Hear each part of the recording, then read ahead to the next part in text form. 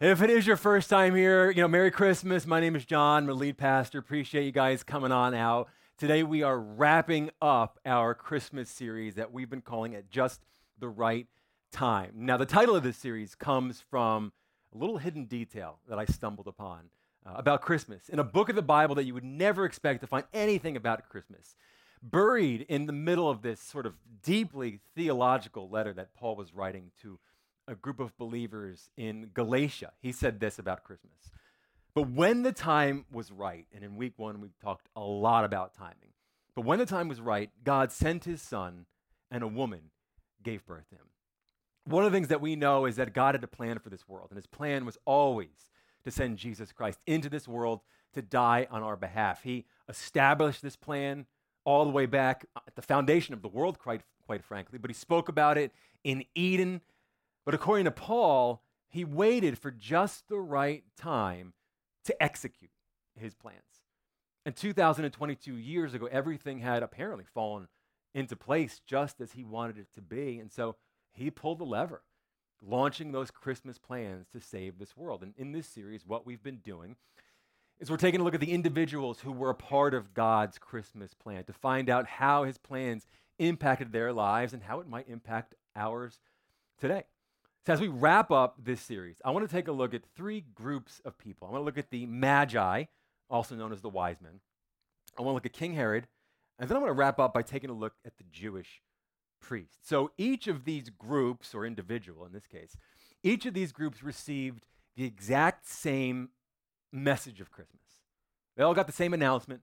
They all heard the news about Jesus and who he was and what he would do.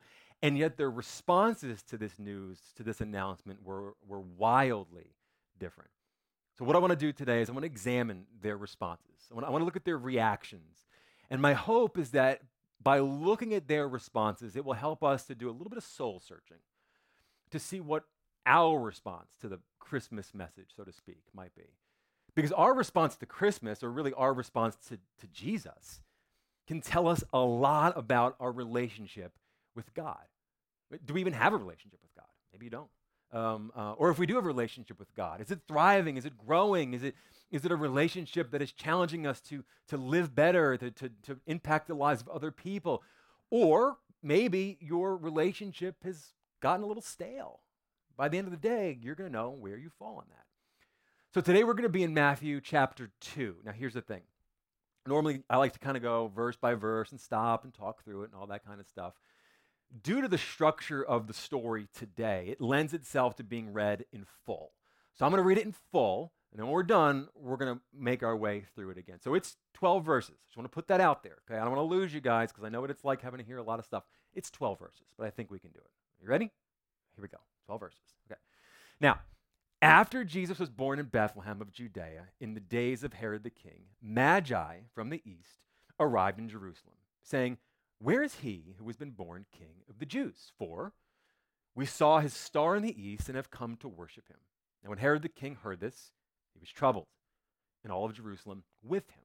So gathering together all the chief priests and the scribes of the people, he inquired of them where the Messiah was to be born.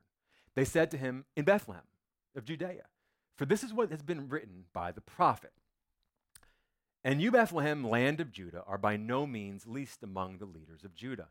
For out of you shall come forth a ruler who will shepherd my people, Israel." Then Herod secretly called the Magi and determined from them the exact time the star appeared. And he sent them to Bethlehem and said, "Go and search carefully for the child. And when you found him, report to me, so that I too may come and worship him." After hearing the king, they went their way, and the star, which they had seen in the east, went on before them until it came and stood over the place where the child was. When they saw the star, they rejoiced exceedingly with great joy. After coming into the house, they saw the child with Mary and his mother, and they fell down to the ground and worshiped him. And it wraps up. Then opening their treasures, they presented him gifts of gold and frankincense and myrrh. And having been warned by God in a dream not to return to Herod, the Magi left for their own country another way. End scene. So, we got the Magi, we got King Herod, and we got our Jewish priests. And we have three very different reactions to the news of Jesus Christ being born. I'm going to start off by looking at the Magi and their reaction, because for them, Christmas is inspiring. So who are these Magi? We don't know a ton about them, but what we do know is actually very, very interesting. So we know they're from Persia. Now, Persia is about 900 miles away from Bethlehem. To give you some context, Richmond, Virginia is 900 miles away from Fort Lauderdale. All right? We know that these men were involved in the occult. They were involved in magic. Our term magic comes from magi. We know they were priests in their own religion. We know that they were scholars. And most famously, we know that they were astronomers. These are men who studied the stars.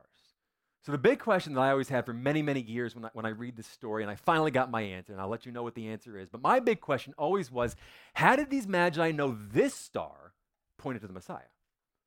And a better question is, why do they even know what a Messiah is? I mean, they're not Jewish, and they're from a very different part of the world. Well, the answer is, theologians believe that the Magi, at some point in the past, came in contact with Jewish captives. And one of the greatest stories in all of Scripture is Daniel and the lion's den. Many of you know that. Even if you're not really a church person, you've probably heard that title of the story before, Daniel and the lion's den. Well, in that story, if you remember, Persia came in and conquered Israel. They then took Jewish people out of Israel and brought them back captive into Persia, or as they called it, Babylon. Daniel was one of those captives. Now, while he was in Persia, he proved himself to be a very capable individual, and God used him in that nation. Well, soon, the king of Babylon noticed his abilities. Take a look at what it says here. Then the king appointed Daniel to a high position and gave him many valuable gifts. He made Daniel ruler over the whole province of Babylon, as well as chief over all his, here it is, wise men. 500 years before Jesus Christ was born, Daniel, a Jewish man, was put in charge of the wise men, the Magi. Now, furthermore, from Scripture, we know that the angel Gabriel, who appears in the Christmas story, he went to Mary.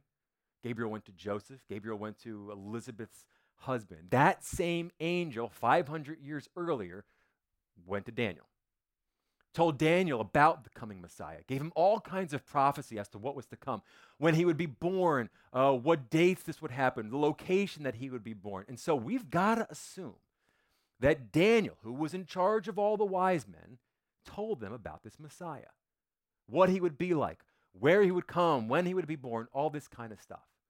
What Daniel was doing with those men is he was planting a seed in their lives. For many of us, someone planted a seed about Jesus in your life. Maybe it was a parent or a family member, maybe it was a friend or even a coworker. Now, at that time, it just seemed like facts. It just seemed like information. Honestly, it may have just seemed like nonsense, and you didn't really even pay attention. But one day, you saw a star, so to speak, and it all clicked. You know, you were reading the Bible, and all of a sudden, it made sense. Or you heard a song sung in church maybe, and all of a sudden it made sense. Or you heard a sermon preached, and all of a sudden it made sense. The pieces of the puzzle came together, and for the first time in your life, you saw Jesus. Now here's the thing, even though it started to make sense, you didn't fully understand yet, but you stepped out in faith to learn more, to seek out who is this Jesus person. That's what the wise men did. For 500 years, this prophecy had been passed around the wise men academy, so to speak, when all of a sudden it was, whoa, would you look at that? There's the star that we've been talking about all these years. And so they journeyed 900 miles to see Jesus. They left behind homes. They left behind families. They risked it all to go see the Messiah. And when they got to him, it says that they rejoiced exceedingly with great joy. Now, that is a clunky kind of English translation, but this really captures the original scripture. These men were ecstatic. Now, why wouldn't they be? I mean, prophecy has been fulfilled. God has proven himself to be real, and the Messiah was born. The message of Christmas inspired those magi. It invigorated their faith, and it drove them to worship. But for King Herod, Christmas is troubling. Why is Jesus troubling? What's going on there? Well, you got these magi, these important men from a different country far, far away. They show up and they ask, where is he who has been born King of the Jews? For we saw his star in the east and have come to worship him. And when Herod the king heard this, he was troubled. What's so troubling about this announcement? What is troubling about Jesus being born? We talked a little bit about this last week, but I want to go in greater detail. See, for Herod, Jesus really does represent a challenge. Herod wasn't just any old king. He was in the Roman Empire, and the Roman Empire bestowed upon King Herod the title, wait for it, King of the Jews. And he loved that title. He defended that title at all costs, so much so that we know that he would destroy anybody that got in his path. Historical documents let us know that he actually killed his own wife and children because he suspected them of treason. So when these wise men show up looking for the new king of the Jews, that's a problem.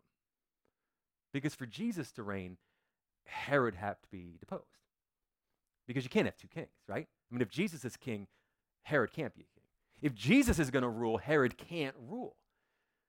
Where Herod is struggling at a political level with Jesus, I think a lot of us kind of struggle at a spiritual level. Scripture's clear that Jesus wants to be king in our lives. But in order for Jesus to have control, we must give up control. And we don't want to do that because we like to be in control. I want to decide what's good for me. Thank you very much. I'm going to decide how I spend my days and how I live my life and what I do, with all that kind of. Okay. Now, as Christians, we like to tell ourselves that we have submitted our lives to God. To use a famous analogy, we might say something like, my life is like a home and God has access to every room in my house.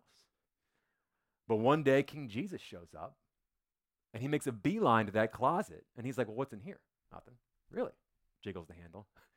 Why is it locked? Well, that's my closet.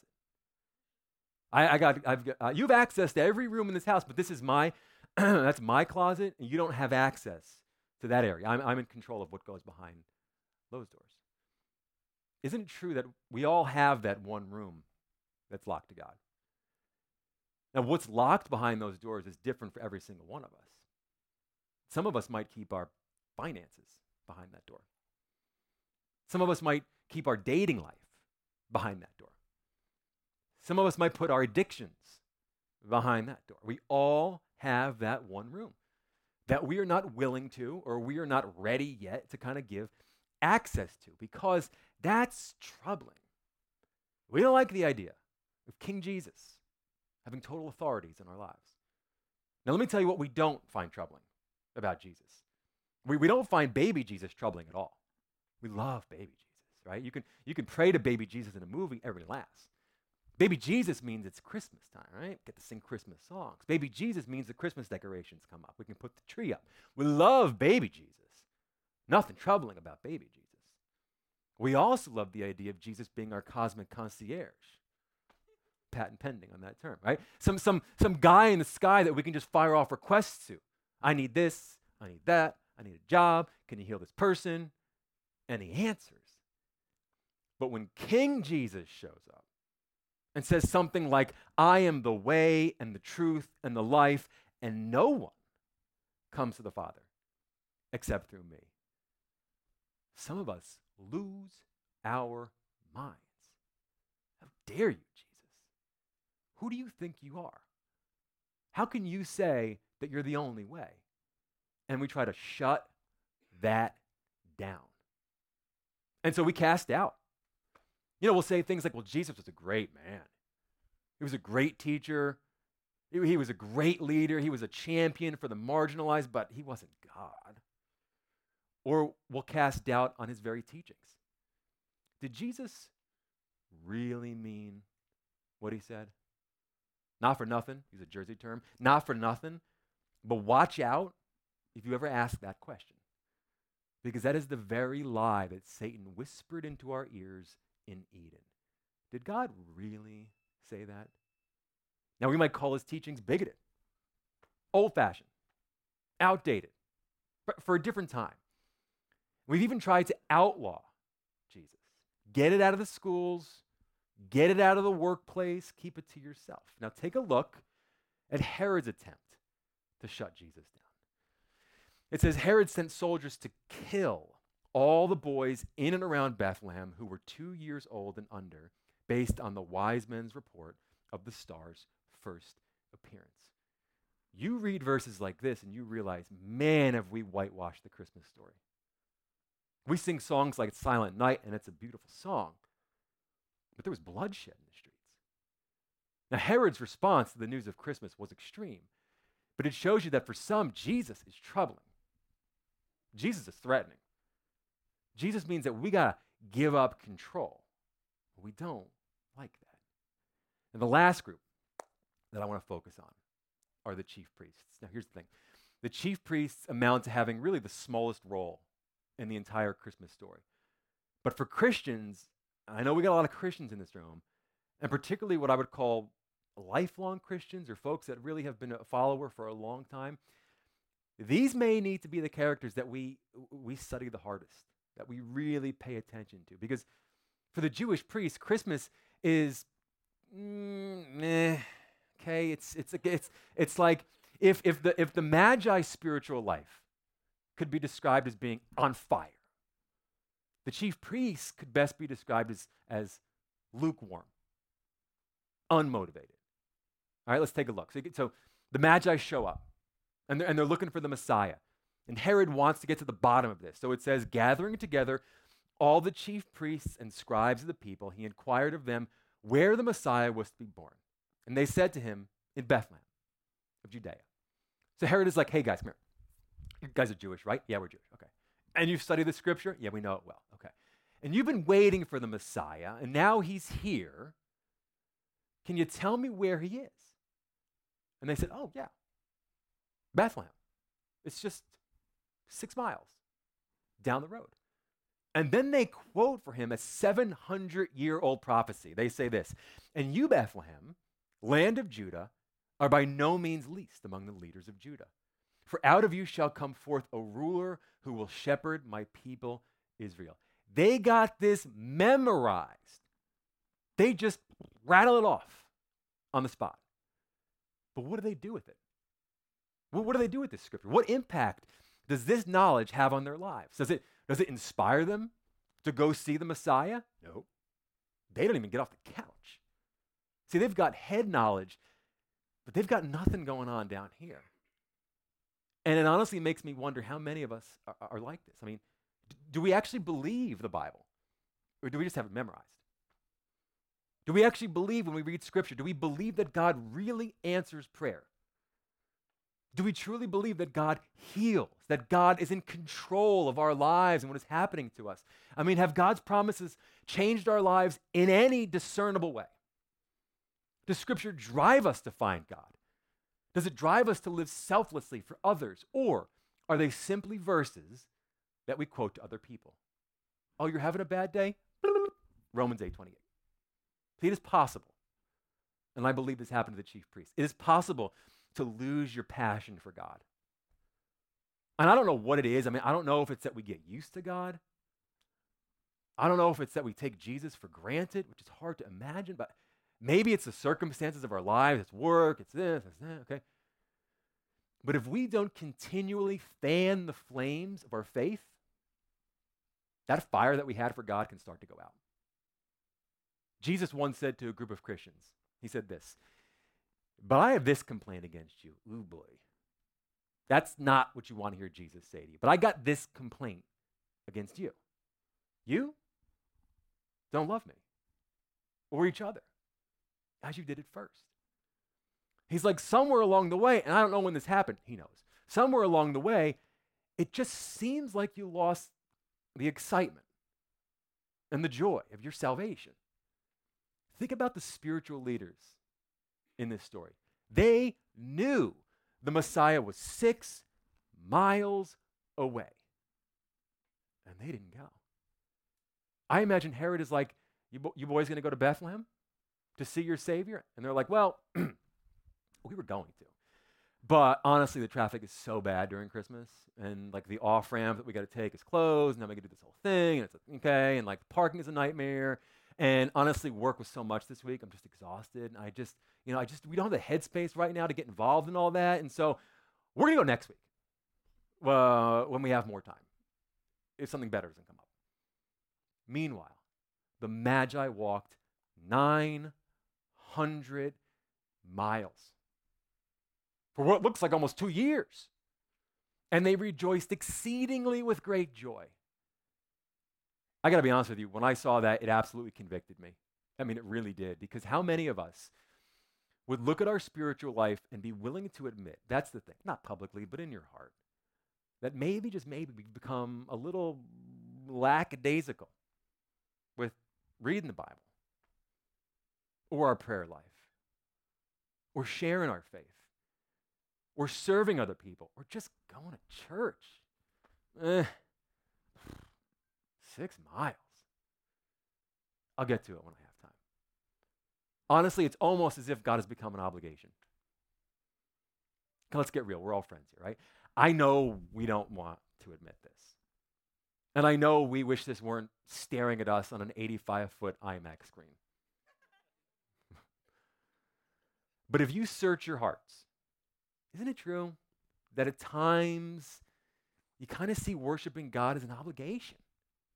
Now imagine if hypothetically, and I'm not saying you do this, I'm just saying imagine hypothetically, we put a percentage of the effort into our relationship with Jesus as we do the gym, or our appearance, or our careers, or curating our life so it looks impressive on social media. We're planning vacations. Now think of the hours we put into these activities, not even on a yearly basis. I'm talking like a daily basis for some of us. Think about the excitement we have for these activities. I mean, I don't know about the gym, but everything else, okay?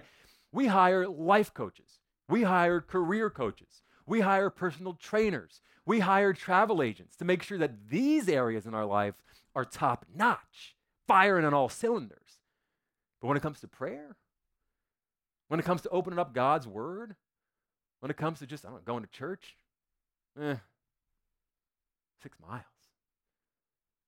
Something's got to change. So what if this year coming up, 2023, we began to live our lives like Christmas is the best news we've ever heard? Because it truly is. 2022 years ago, the time was just right for God to send his son into this world to be our savior. That should you just say yes to him, not any work of your own, just have faith that he is who he was, your life can be changed forever. Your sins can be forgiven. And you'll be made right with the creator of this universe, your heavenly Father. There is no greater news than this. Imagine what this church would look like. Imagine what your family would look like. This city, this country, this world, if we pursued our relationship with God like those Magi, if we rejoiced exceedingly with great joy. So what's the practical? What do you do with a message like this? If it's your first time here at DHC, every single week we throw this word on the screen because we want to make sure you can leave on a Sunday and know exactly what to do with what you've heard. So as we bring this year to a close, as we bring this series to a close, I have 2 practicals for 2 different groups of people, and I don't know where you are on this, but you will. For the first group, I believe that this Christmas season may be just the right time for you to take a leap of faith. Maybe you're here today, or maybe you're watching online, and you would say that you actually have been feeling kind of this pull towards God. And maybe someone in your life did plant a seed about Jesus long ago. And you would say, I feel like that seed is starting to grow. Now, this whole Jesus thing is still very much a foreign concept to you, okay? But it's starting to take shape. If that is you, I would challenge you to jump in with both feet. Don't wait. Say yes to Jesus. It will change your life. Now, for those of you in this room who are Christians, maybe, just maybe, today's message made you a touch uncomfortable. It did for me. Because maybe you relate to those chief priests a little bit more than you'd like to admit. And so maybe this Christmas, it's just the right time for you to rediscover your relationship with God.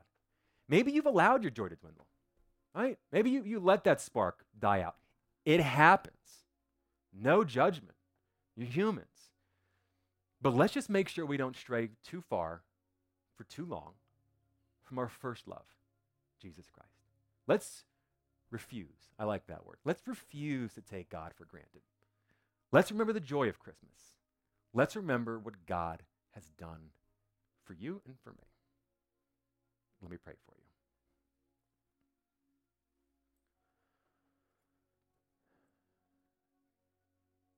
Heavenly Father, you know, the Christmas story is one that we hear every year. And to be honest, Lord, it can be like the same old thing where we're just so used to it, God. But when you opened my eyes to that line that it was just the right time, it dawned on me how profound your plan is for each and every single one of us. That before the beginning of time, you had set in motion a plan to send your Son to die for me and every single person in this audience. God, I pray that this season, that if there are folks in this room who do not know you and do not know your Son, I pray that something would change in their life. That a switch would be flipped. That a light would go on. That a star would appear. And for the first time in their life, they would see your Son, Jesus, and know that he came for them. And for those of us in this room that do know your Son as our Lord and Savior, I pray that you would light our faith on fire. That we could go into this next year with just a newfound appreciation for who you are and for what you've done on our behalf. God, thank you for your Son. Thank you for the story of Christmas. We place all of these requests in Jesus' powerful name.